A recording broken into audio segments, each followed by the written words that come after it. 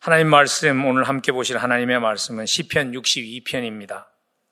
우리 성경을 펴시고요, 1절부터 마지막 12절까지 한 목소리로 합독하겠습니다.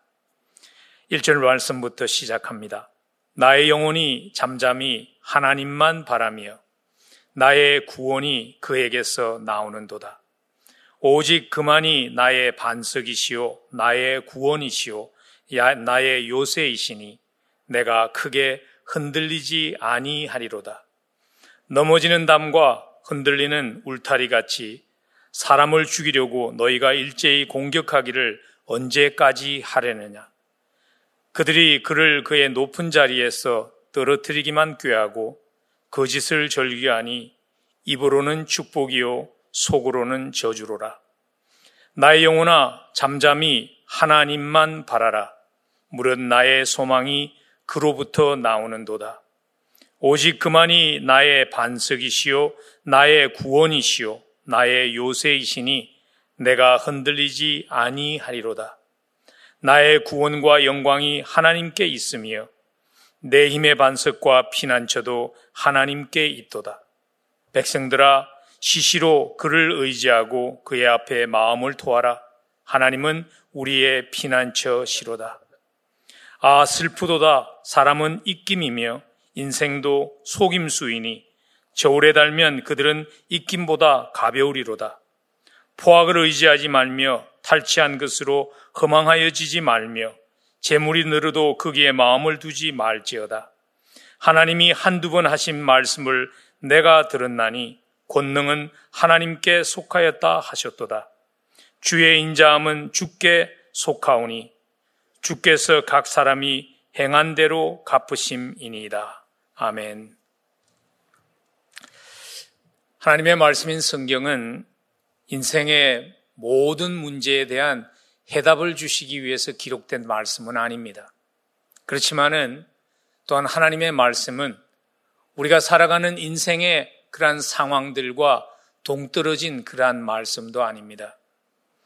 하나님의 말씀에는요, 우리가 인생을 살아가면서 당하게 되는 예고 없이 찾아오는 그러한 인생의 폭풍우들, 그 인생의 폭풍우의 순간을 잘 견딜 수 있도록, 잘 이겨나갈 수 있도록 주신 그러한 하나님의 영적인 처방들이 담겨져 있습니다.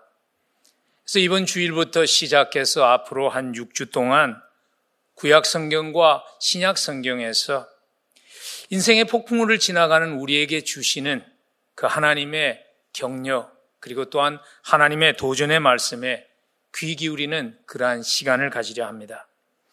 오늘 그 첫 번째 말씀으로 시편 62편을 택한 이유는요, 인생의 폭풍우를 지나갈 때 우리의 영혼이 병들 수 있도록 불안과 초조가 찾아오기 때문입니다.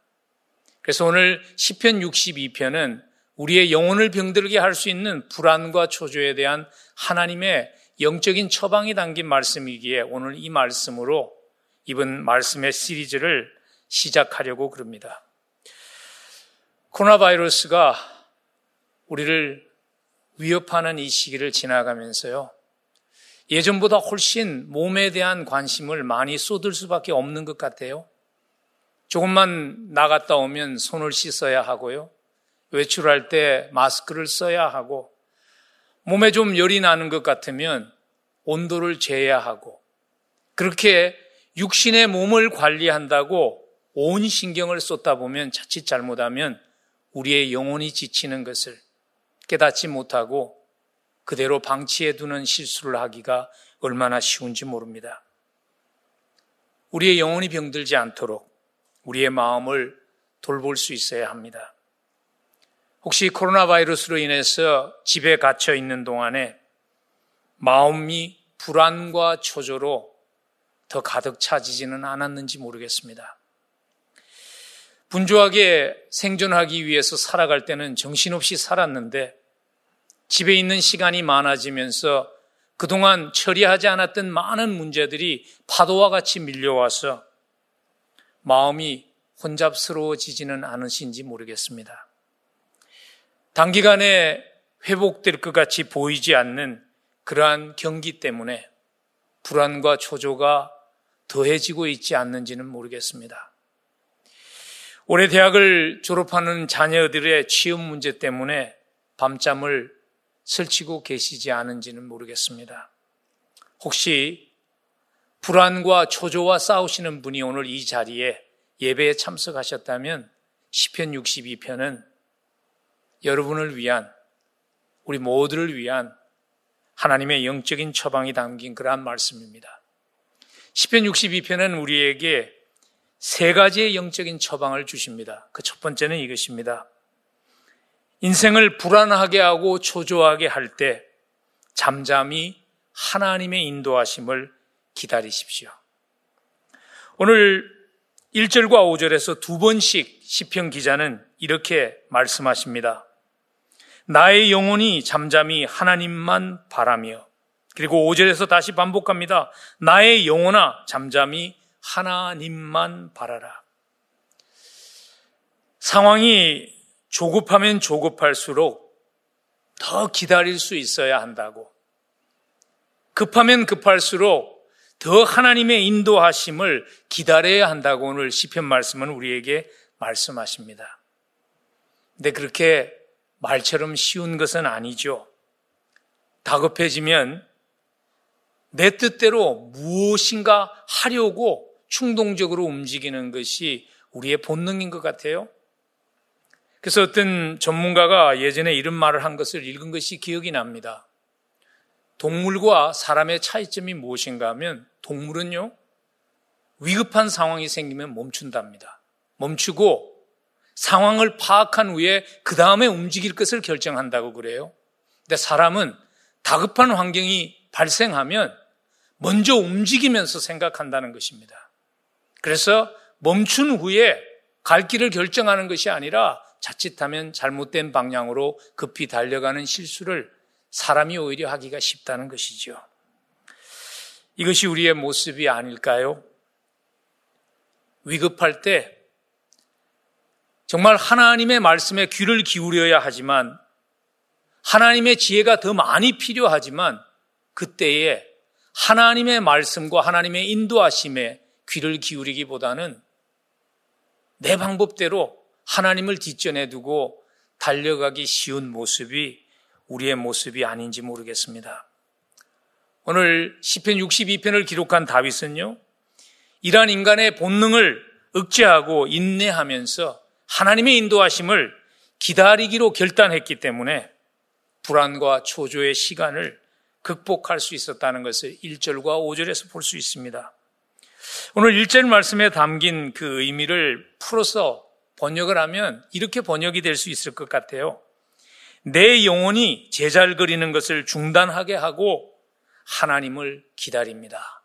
시편은 62편 1절에서 다윗은 지금 내 영혼아 잠잠히 하나님만 바라며 하는 그 말씀은요, 내 영혼이 나에게 자꾸 제잘거리는 것을 중단하게 하고 나는 하나님을 기다립니다라고 고백하고 있는 것입니다. 다급하면, 위기에 처하면 우리의 영이 우리에게 자꾸 제잘거리죠. 혹시 이렇게 귓가에 제잘거리고 있지는 않나요? 당장 이 일을 해야 돼. 이럴 줄 몰랐어? 그렇게 살지 말았어야지. 올 게 온 거야. 당할 걸 당하는 거야. 소망이 없어 하는 그러한 제잘그림의 소리가 여러분의 귓가에 왕왕 거리지는 않는지요. 오늘 다윗은 그러한 영혼의 제잘그림 소리를 멈추게 하고 하나님을 의지하기로, 그리고 기다리기로 결단하고 있습니다. 다윗이 덜 다급했기 때문에 그랬다고 생각하지 마세요. 시편 62편은요, 위기의 상황이 다 지나가고 난 후에 기록한 시편이 아닙니다. 시편 62편은 지금 위기의 상황을 지나가면서 기록하신 말씀이에요. 그래서 오늘 3절과 4절을 보면 넘어지는 담과 흔들리는 울타리 같이 사람을 죽이려고 너희가 일제히 공격하기를 언제까지 하려느냐, 이 일이 지금 진행되고 있는 다급한 상황이라는 것을 우리에게 말해주고 있습니다. 오늘 시편 62편을 기록한 시성 다윗이 지나가고 있었던 그의 인생에 찾아온 폭풍우는 구체적으로 어떤 일이었을까요? 그 일은요, 자기의 아들이었던 압살롬의 반란이었어요. 아들이 모든 민심을 다 자기에게 모은 후에 그 아버지인 다윗을 죽이기 위해서 반역을 그리고 반란을 일으켜서 지금 예루살렘 성을 향해서 쳐들어오고 있는 그 시기에 기록된 시편이 시편 62편입니다. 사무엘하 15장을 보면요, 그 당시가 얼마나 위급한 다급한 상황이었는가를 자세하게 기록하고 있습니다. 사무엘하 15장 13절과 14절에 보니까 전령이 다윗에게 와서 말하되 이스라엘의 인심이 다 압살롬에게로 돌아갔나이다 한지라 다윗이 예루살렘에 함께 있는 그의 모든 신하들에게 이르되 일어나 도망하자. 그러지 아니하면 우리 중 한 사람도 압살롬에게서 피하지 못하리라. 빨리 가자. 두렵건대 그가 우리를 급히 따라와 우리를 해하고 칼날로 성읍을 칠까 하노라. 아무것도 준비하지 못한 채 맨몸으로 예루살렘 성을 빠져나가야 했던 다급한 상황이었죠. 그래서 오늘 다윗은 5절 말씀에서요, 그 상황이 얼마나 다급했다는 것을 우리로 하여금 느낄 수 있는 한마디를 이렇게 기록했습니다. 5절을 보시면 나의 영혼아 잠잠히 하나님만 바라라. 5절과 1절이 다른 것은요, 5절은 명령형입니다. 다윗이 지금 자꾸 조바심을 나는 자기의 영혼을 향해서 지금 명령하고 있는 거예요. 잠잠히 있으라고, 잠잠히 하나님의 인도하심을 기다리라고 자기의 충동을 억제하면서 자기의 영혼에게 명령하고 있는 것입니다. 여러분은 불안과 초조한 위급한 상황이 찾아오면 어떤 선택을 하시나요? 잠잠히 하나님의 뜻이 무엇일까? 하나님의 뜻을 기다리며 기다리시나요? 아니면 나의 꾀를 동원해서 사람들의 꾀를 쫓아서 내 스스로 그 문제를 해결해 보려고 동분서주하는 그러한 선택을 하시지는 않는지요? 전문가들이 그런 얘기를 해요. 위기의 상황에서는 큰 결정을 내리지 말라고. 왜냐하면 위기의 상황에 내리는 결정은 대부분 다 잘못된 결정이기가 쉽기 때문이라는 것이죠.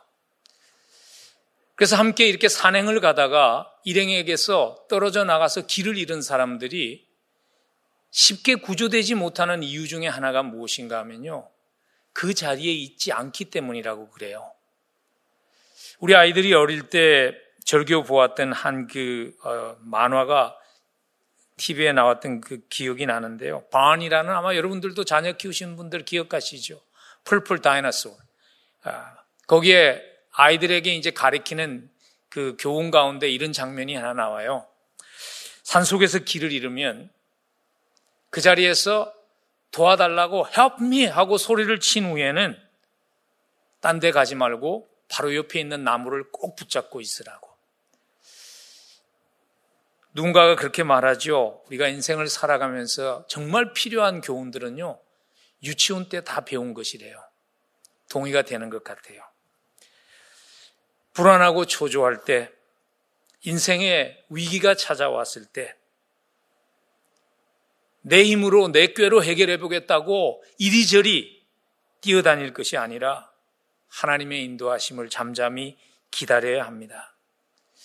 지금 우리가 지나가고 있는 코로나 바이러스의 폭풍우의 순간이 그런 순간입니다. 하나님께서 나를 이 시간을 지나가게 하시며 하나님이 나를 기다리게 하실 때, 멈추게 하실 때 하나님의 뜻을 다시 한번 돌아보며 기다릴 수 있어야 합니다. 여러분, 하나님의 인도하심을 기다리기 위해서 꼭 필요한 태도가 하나 있는데 그게 무슨 것 같아요? 인내하는 것일까요? 아니요. 꼭 필요한 태도는요, 겸손입니다. 성경은요, 기다림이라는 주제를 가르칠 때마다 그래서 꼭 겸손이라는 가르침을 함께 동반해서 가르칩니다. 왜냐하면 우리가 기다리지 못하는 이유는 인내심이 부족하기 때문이 아니에요. 우리가 기다리지 못하는 이유는 우리가 교만하기 때문이라는 것이죠. 내가 하나님보다도 더 좋은 방법을 안다는 그 마음이 우리에게 있기 때문이라는 것이죠. 그래서 베드로전서 5장 6절과 같은 말씀을 보면 이렇게 기록하셨습니다. 그러므로 하나님의 능하신 손 안에서 겸손하라. 때가 되면 너희를 높이시리라. 인내하라. 때가 되면 너희를 높이시리라. 그렇게 말씀하지 않았습니다. 겸손하라. 때가 되면 너희를 높이시리라. 왜냐하면 겸손이 우리로 하여금 하나님의 때를 기다릴 수 있게 하기 때문이죠. 살아가면서 기다리는 게 어려운 이유가 사실 솔직하게 그거 아닐까요?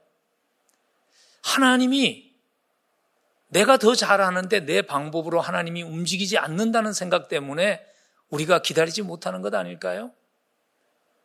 그래서 조바심 내는 것 아닐까요? 믿음의 사람들을 보면요. 그들이 기다릴 수 있었던 비결이 무엇인가 하면 하나님이 자기 자신을 자기보다도 더 잘 안다는, 하나님이 내 자신보다 나에게 가장 좋은 것이 무엇인지를 더 잘 아신 분이라는 것을 인정할 수 있는 겸손이 그들에게 있었기 때문이죠. 그 한 대표적인 예를 들자면 욥이 그런 분이셨죠. 그래서 욥기 23장 10절에 보면 그가 이런 고백을 합니다. 그러나 내가 가는 길을 그가 아시나니 그가 나를 단련하신 후에는 내가 순금같이 되어 나오리라. 내가 가는 길을 하나님이 아시나니, 하나님이 더 잘 아신다는 그 고백은요, 나는 알지 못한다는 겸손한 고백과 같은 것이죠. 저는 그렇게 긴 인생은 살지 않았어요. 그런데 지난 세월 살아오면서 저의 인생도 돌아보니까 기다림의 순간들이 참 많았던 것 같아요. 근데 그 기다림의 순간들에 한 가지 공통점이 있다면 그것은 무엇인가 하면 나에게 꼭 필요했기 때문에 하나님이 주셨다는 것입니다. 믿음의 선배들의 삶을 보면 기다림이 없었던 사람이 없습니다. 아브라함에게도 기다림이 있었고요. 요셉에게도 기다림이 있었고요. 욥에게도 기다림이 있었고요. 사도 바울에게도 기다림의 시간이 있었어요. 오늘 시편을 기록한 다윗의 삶에도 오랜 기다림이 있었죠. 왜냐하면 기다림이 우리에게 필요하기 때문에 그래요. 기다림이라는 시간을 통해서 하나님께서는 하나님이 의도하신 그 일을, 하나님이 의도하신 인격체로 우리를 빚어가시기 위해서 그 기다림이라는 시간 속에서 우리를 빚으시기 때문에 기다림이라는 순간이 필요합니다. 저는 기다림의 순간을 지나가며 한 가지 깨달은 것이 있습니다.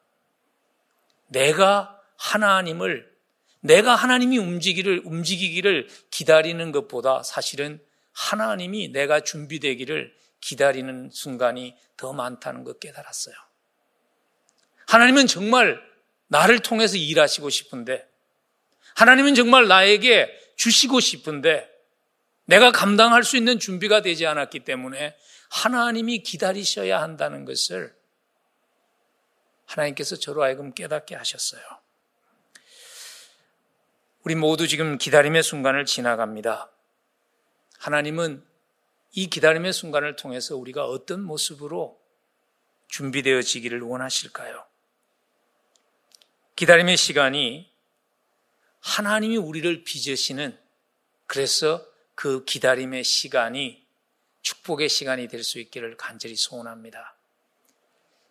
예수님이 요한복음 15장 2절에서 그런 말씀을 하시죠. 열매가 있는 나무가 더 많은 열매를 맺게 하기 위해서 가지를 치신다고, 농부 되신 하나님께서. 하나님께서는 지금 우리의 삶에 어떤 가지를 치기를 원하실까요? 우리의 기다림이 의미 없는 그러한 기다림 되지 않았으면 좋겠습니다. 하나님은 우리에게 의미 없는 헛된 기다림을 주시지 않습니다. 하나님을 신뢰하며 겸손히 맡김을 통해서 기다림이 오히려 우리의 삶에 축복되었다는 그 간증이 우리 모두의 간증될 수 있기를 간절히 소원합니다. 인생의 폭풍우를 지나가면서 불안과 초조와 싸울 때 우리의 영혼을 건강하게 관리하기 위해서 필요한 영적 처방 두 번째는 이것입니다. 하나님 한 분만을 의지해야 합니다. 오늘 시편이 계속 그것을 강조합니다. 한글 번역본에는 다 이렇게 일일이 시적으로 의역을 했기 때문에 표현하지 못했지만요. 원어로 된 그러한 히브리 성경을 보면 첫 번째 두 단락에서 5번, 그리고 9절에 가서 또 한 번 아크라는 그 단어를 사용해서 하나님만을 의지해야 되는 것을 시편 기자는 계속 강조합니다. 그래서 한글 번역본에 보면 이런 말로 표현을 했죠. 1절에 보면 하나님만 바라며, 2절에 가면 오직 그만이 나의 반석이시오, 5절에 가면 내 영혼아 잠잠히 하나님만 바라라, 6절은 오직 그만이 나의 반석이시오 나의 구원이시오. 그리고 시편은 11절에 가서 그렇게 반복해서 하나님만을 의지해야 되는 이유를 설명해 줍니다. 11절을 보시면 권능은 하나님께 속하였기 때문이라고. 오늘 사실 11절의 이 말씀은요, 다윗의 신앙의 고백입니다. 다윗이 다윗에게 한 신앙의 고백이 오늘 이 11절 권능은 하나님께만 속하였다는 그 고백 속에 담겨져 있습니다. 그래서 다윗이 목동일 때 하나님께서 처음 다윗을 불러 쓰셨을 때요, 제일 처음 시험하셨던 그 단계가 골리앗과의 싸움이었죠. 그 골리앗과의 싸움에서 다윗이 그 고백을 하며 하나님께 쓰임받는 인생을 시작합니다.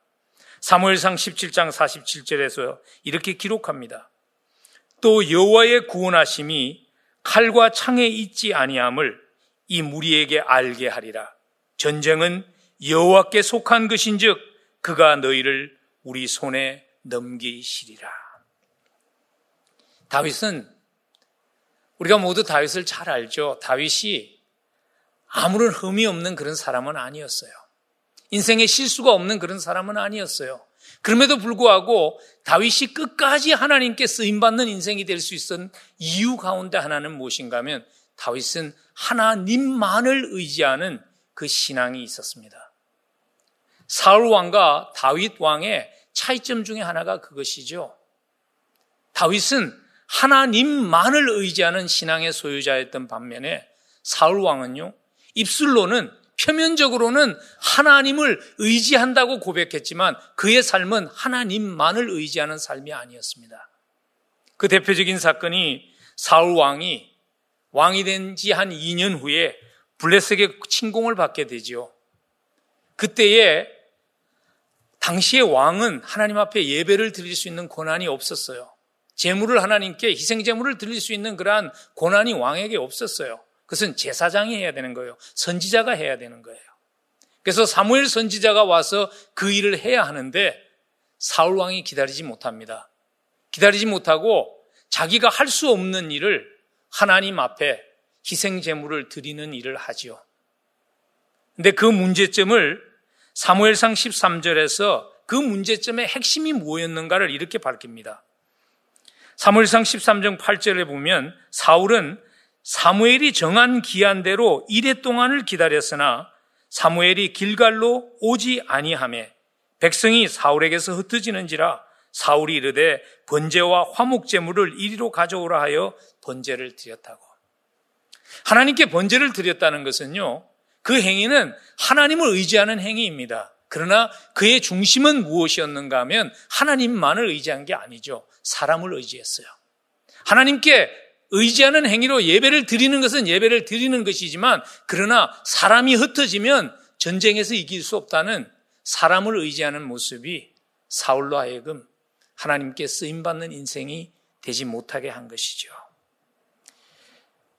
우리에게도 사실 이러한 모습이 있지 않습니까?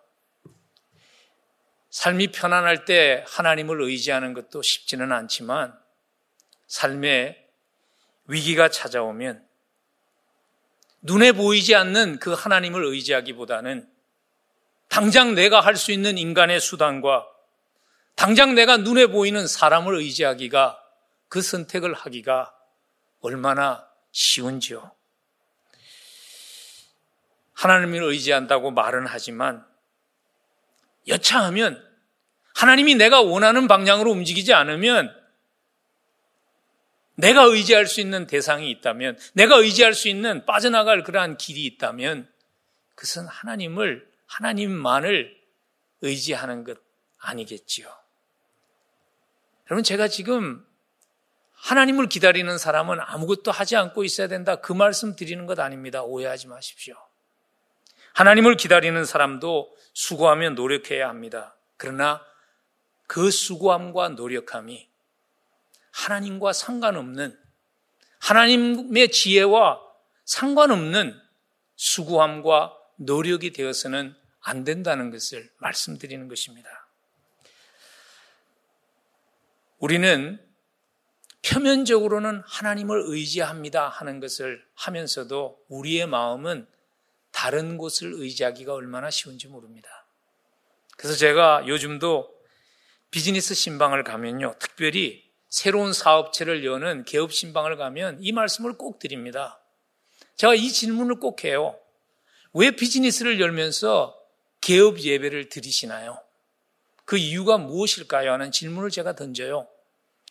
불행하게도 교회 안에도 많은 분들이 그런 생각을 하는 것 같아요. 목회자가 와서, 목사가 와서 개업 예배를 하는 것이 마치 세상 사람들이 돼지 머리 놓고 고사 드리는 것처럼, 그렇게 하면 복이 쏟아지는 것과 같이 생각하는 사람들이 있는 것 같아요. 그래서 제 친구 목사님은요, 목회를 하다가 개업 신방을 가서 예배를 드려줬는데 그 사업체가 망했어요. 그랬더니 그분이 다니면서 소문을 퍼뜨린 거예요. 우리 목사님은 영빨이 없어가지고 예배를 드렸음에도 불구하고 사업체가 망했다고. 여러분, 우리가 개업 예배를 드리는 것은요, 영역이 있는 목사가 왔으니까 하나님 복을 부어주십시오, 그 의미가 아니에요. 하나님께 하나님이 하시지 않으면 나의 지혜와 나의 노력으로서는 우리가 이 사업체를 하나님의 영광을 위해 열매 맺을 수 없습니다. 하나님만을 의지합니다는 고백을 우리가 예배로 드리는 것입니다. 여러분, 하나님은 보조 타이어가 되기를 원치 않으세요. 인간적인 방법 다 해보고 안 될 때 그 순간을 모면하기 위해서 사용하는 그러한 스페어 타이어의 역할로 하나님은 쓰이기를 원하지 않으십니다. 전적으로 하나님만을 의지하는 믿음으로 살지 않으면 하나님의 능력 경험할 수 없습니다. 그러나 하나님만을 의지하는 그 사람이 누리는 축복이 있어요. 그 축복은 평강입니다. 폭풍우가 몰아치는 가운데서도 요동치 않을 수 있는 그 평강은 하나님만을 의지하는 사람이 누리는 축복입니다. 오늘 6절과 7절에서 다윗은요, 자신이 누리고 있는 그 평강을 간증하고 있습니다. 6절과 7절 한번 보세요. 오직 그만이 나의 반석이시요 나의 구원이시요 나의 요새이시니 내가 흔들리지 아니하리로다.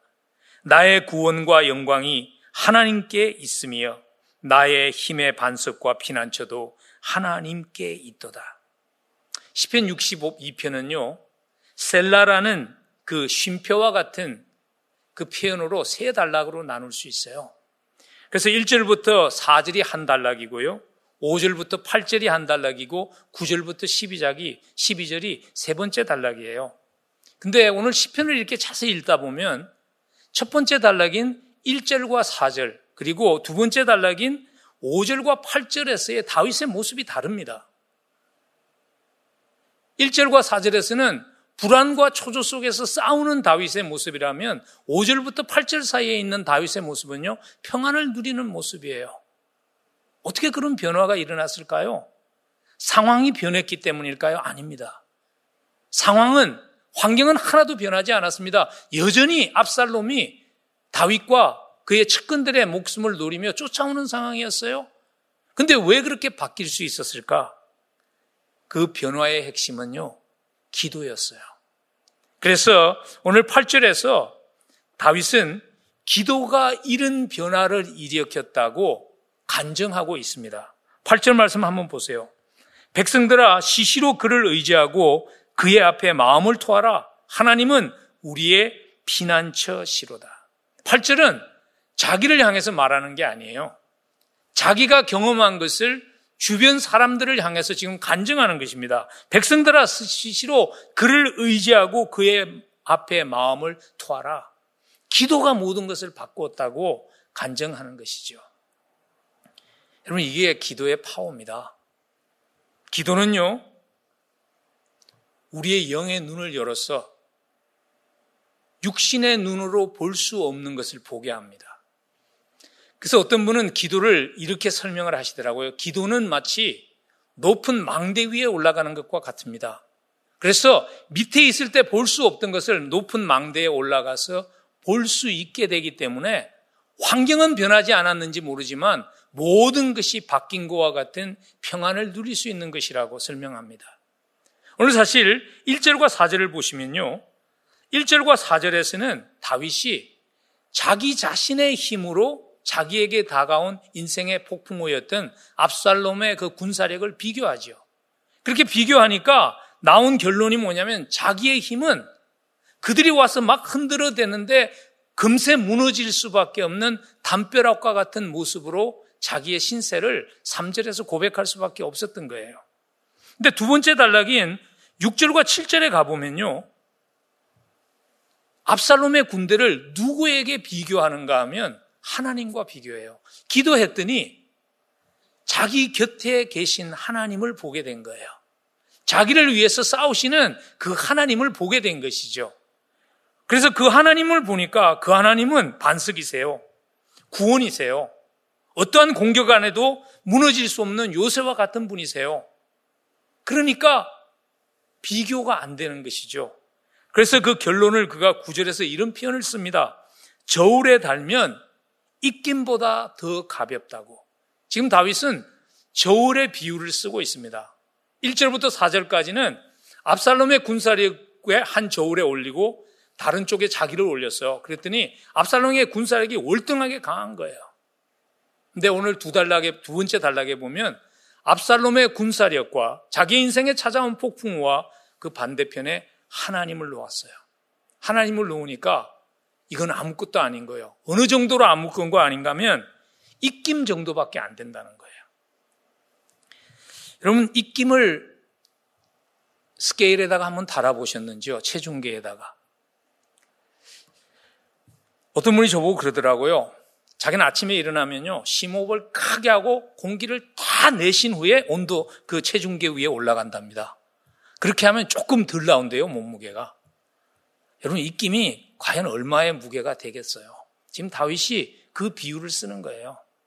하나님의 관점에서 보니까 내 인생에 찾아온 이 문제가 입김 정도밖에 되지 않는다. 나의 능력,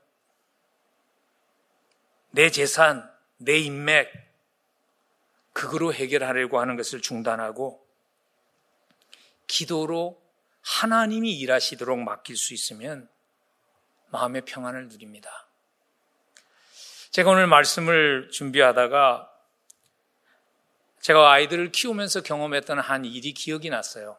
지금 우리 아이들 다 컸지만은 아이들이 어릴 때 제가 하루는 늦게 신방을 마치고 집에 돌아갔는데요. 저희 집에 들어가는 입구 리빙룸에 장난감이 이렇게 망가졌어요. 근데 거기 소복히 그걸 쌓아놓고 아이는 잠이 들었대요. 제 아내에게 제가 그렇게 얘기한 거예요. 그 망가진 걸 버리지 왜 뒀냐고 그랬더니 애가 그렇게 얘기했다는 거예요. 아빠가 올 때까지 옷만 만지지 말라고. 왜냐면 아빠가 오면 고칠 수 있다는 거예요. 그러니까 그냥 두고 내일 아침에 나는 일어날 테니까 하며 자기는 잠자리에 갔다는 거예요. 아빠에 대한 신뢰가 그 아이로 하여금 온전한 평안을 누리게 한 거죠. 근데 우리는 왜 어린아이와 같이 의지하고 맡기지 못할까요? 그 이유가 뭘까요? 우리가 하나님의 강하심을 모르기 때문일까요? 아니죠. 우리가 하나님이 얼마나 강하신 분이라는 거 알죠. 하나님께는 불가능이 없다는 것을 우리가 모르기 때문일까요? 우리가 알죠. 그것 때문이 아니에요. 근데 왜 맡기지 못하고 망설이는가 하면요, 하나님의 능력에 대한 확신과 함께 꼭 있어야 하는 한 가지가 우리의 삶에 결핍되었기 때문일 수 있습니다. 그 한 가지가 뭘까요? 오늘 시편은 우리에게 폭풍우를 지나갈 때 우리의 영혼을 관리하기 위해서 필요한 세 번째 영적인 처방에서 그 답을 주시고 있습니다. 그것은 다른 것 아닌 하나님의 변치 않는 우리를 향한 사랑입니다. 오늘 세 번째 주는 처방이 그래서 이것입니다. 기도를 통해서 하나님의 변치 않는 사랑을 깊이 경험할 수 있어야 합니다. 11절과 12절 한번 보십시오. 하나님이 한두 번 하신 말씀을 내가 들었나니 권능은 하나님께 속하였다 하셨도다. 주여 인자함은 주께 속하오니 주께서 각 사람이 행하는 대로 갚으심이니이다. 다윗이 기도를 통해서요, 하나님이 강력한 능력을 가지신 분이라는 걸 보았어요. 근데 그는 기도를 향해서 또 한 가지 깨달은 것이 뭐냐면 그 하나님이 능력만 있는 하나님이 아니라 그 하나님이 자기를 사랑하시는 하나님이라는 것을 깨닫게 된 거예요. 그래서 오늘 주여 인자함은 주께 속하오니 하는 그 고백을 했는데 여기서 지금 인자함이라고 번역된 그 단어가 지난주 설교에서 김요셉 목사님이 자세하게 설명을 하신 히브리 단어 헤세드라는 단어가 이것입니다. 헤세드는요, 하나님의 의지적인 사랑이에요. 하나님이 사랑하기로 결정하셨어요. 그래서 그 무엇도 하나님의 마음을 바꿀 수 없는 하나님의 끊임없는 변할 수 없는 사랑의 속성을 나타내는 단어가 헤세드라는 단어예요. 그래서 영어 성경에 보면 이렇게 번역을 했더라고요. steadfast love. 멈출 수 없는 사랑, 끊을 수 없는 사랑, 변할 수 없는 사랑이라는 거예요. 다윗이 그 사랑을 확신하게 되니까 바뀔 수 있었어요. 다윗의 마음속에 그 의문이 왜 없었을까요? 다윗은 지금 압살롬의 반란이요, 자기의 죄의 결과라는 것을 알았죠. 밧세바와 간음한 그 일의 지금 결과를 자기가 지불하고 있다는 것을 알았죠. 그럼에도 불구하고 다윗은 깨달았어요. 하나님이 나에게 이러한 인생의 고난을 허락하신 것은 나를 사랑하시지 않기 때문이 아니라 하나님께서 나를 사랑하시기 때문에 이 고난마저도 허락하신 것이라는 확신이 있었어요. 그래서 하나님께서 도우시고 하나님께서 해결하실 것이라는 확신이 그의 마음속에 있었어요. 그래서 그가 평안을 누릴 수 있었던 것입니다. 혹시 우리는 지금 우리의 인생에 몰아치고 있는 폭풍우 때문에 하나님의 사랑을 의심하고 있지는 않는지요? 하나님이 사랑이라는 것을 알지만 내가 그런 사랑을 받을 자격이 없다는 것 때문에 그 의심 때문에 하나님께 나오는 것을 망설이고 있는 것은 아니신지요? 귓가에서 자꾸 이런 소리가 들리지는 않는지 모르겠어요. 무슨 염치로 하나님의 도움을 구해? 삶이 잘 풀릴 때는 하나님 없이도 살 수 있다고 그렇게 그만 떨다가 무슨 낯짝으로 하나님의 도움을 구하면서 나가? 하는 그 거짓말이 여러분의 귓가에 제자를 그리고 있지는 않는지요? 그래서 하나님의 도움을 구하며 하나님의 앞에 나와서 무릎 꿇고 기도하지 못하는 것은 아닌지요? 여러분, 하나님이 우리를 사랑하시는 것은요, 애초부터, 시작부터 우리가 하나님의 사랑을 받을 만한 무슨 자격이 있기 때문에 하나님이 우리를 사랑하시기로 결정하신 것 아닙니다. 하나님의 사랑은요, 일방적인 사랑이에요. 그래서 로마서 5장 8절에 하나님의 사랑을 이렇게 우리에게 말씀해 주고 있습니다. 우리가 아직 죄인 되었을 때에 그리스도께서 우리를 위하여 죽으심으로 하나님께서 우리에 대한 자기의 사랑을 확정하셨다고. 우리가 사랑스러운 자였기 때문에 하나님이 사랑하기로 결정하신 것이 아니라 우리가 아직 죄인일 때 하나님께서 우리의 모든 연약함, 우리의 모든 부족함, 하나님이 우리를 사랑하는데 방해가 되는 그 모든 것을 예수 그리스도가 십자가에서 대신 지불하게 하시고 하나님께서는 우리를 그 모습 그대로 일방적으로 사랑의 대상 삼아 주신 것입니다. 인생의 폭풍우를 지나갈 때 그 사랑의 확신이 없으면요, 하나님 앞에 나가지 못해요. 아무리 강력한 분이라도 그분이 나를 사랑하는 분이라는 확신이 없으면 그 강력함은 나에게 아무런 의미가 없는 것입니다. 폭풍우를 지나갈 때 그래서 우리가 받은 사랑을 기억하는 것이 필요합니다. 그 받은 사랑을 기억할 수 있으면 환경을 초월한 평안, 누리는 축복을 경험할 수 있습니다. 오늘 다윗이 그 평안을 경험했죠. 그래서 오늘 보면 시편을 이렇게 마무리 짓고 있습니다. 주께서 각 사람이 행한 대로 갚으심이니이다. 오늘 이 고백은요, 다윗이 이렇게 고백하는 거예요. 하나님이 나를 사랑하시는 것을 내가 압니다.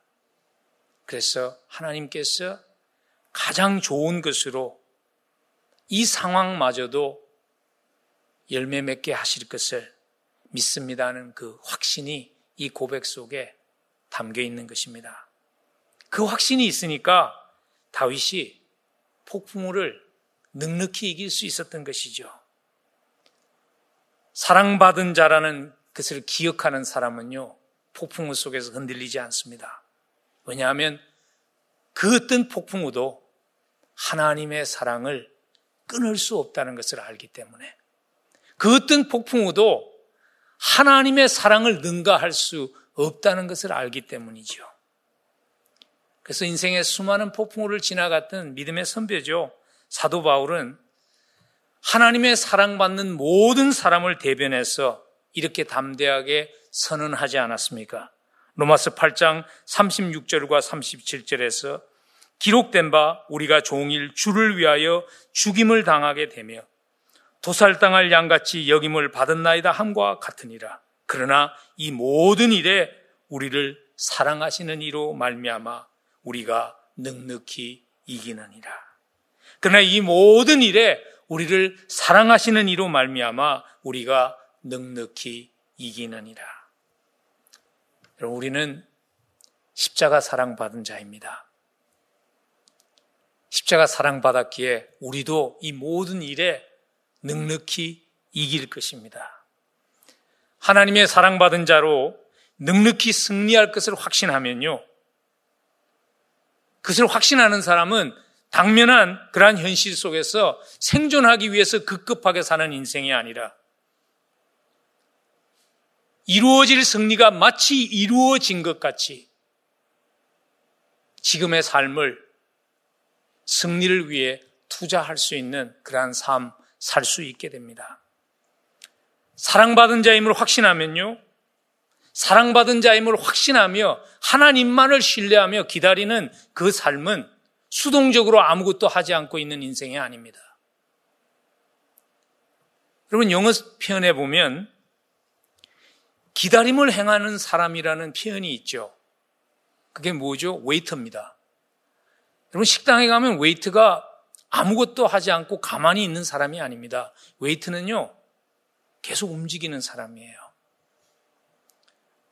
하나님만을 의지하고 하나님의 그 사랑이 이 순간마저도 지나가게 하실 것, 넉넉하게 승리하실 것을 믿으며 기다리며 지나가는 사람은 이 순간마저도 하나님의 사랑과 하나님의 은혜가 흘러나가는 축복의 통로로 살아갈 수 있습니다. 저는 우리에게 찾아온 이 고난의 순간이 계속 우리로 하여금 하나님의 은혜와 사랑의 축복의 통로로 살아가는 그러한 기회가 되었으면 좋겠습니다.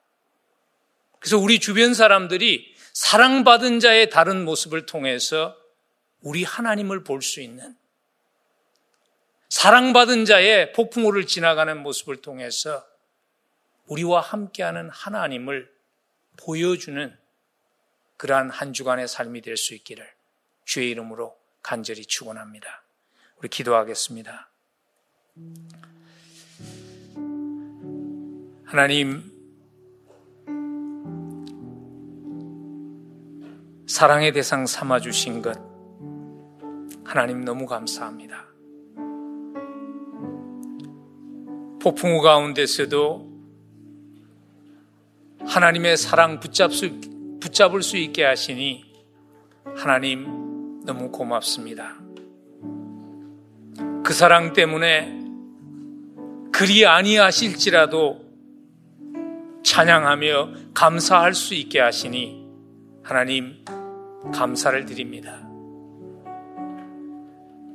사랑받은 자이기에 폭풍마저도 축복되게 하실 것을 믿으며 이번 한 주간도 하나님만 바라며 하나님만 기다리며 하나님만 의지하며 승리할 수 있도록 은혜를 허락해 주옵소서. 예수 그리스도 이름으로 간절히 기도드립니다.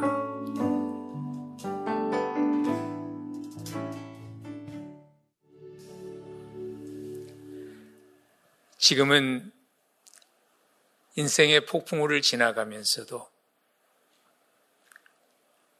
주의 뜻 신뢰하며 주의 때 기다릴 수 있도록 우리와 함께 하시는 예수 그리스도의 한량없는 은혜와 죄인을 자녀 삼아 주신 하나님의 의적인 그 사랑, 끊을 수 없는 그 사랑, 멈출 수 없는 그 사랑하심과 세상 끝날까지 함께한다 약속하시며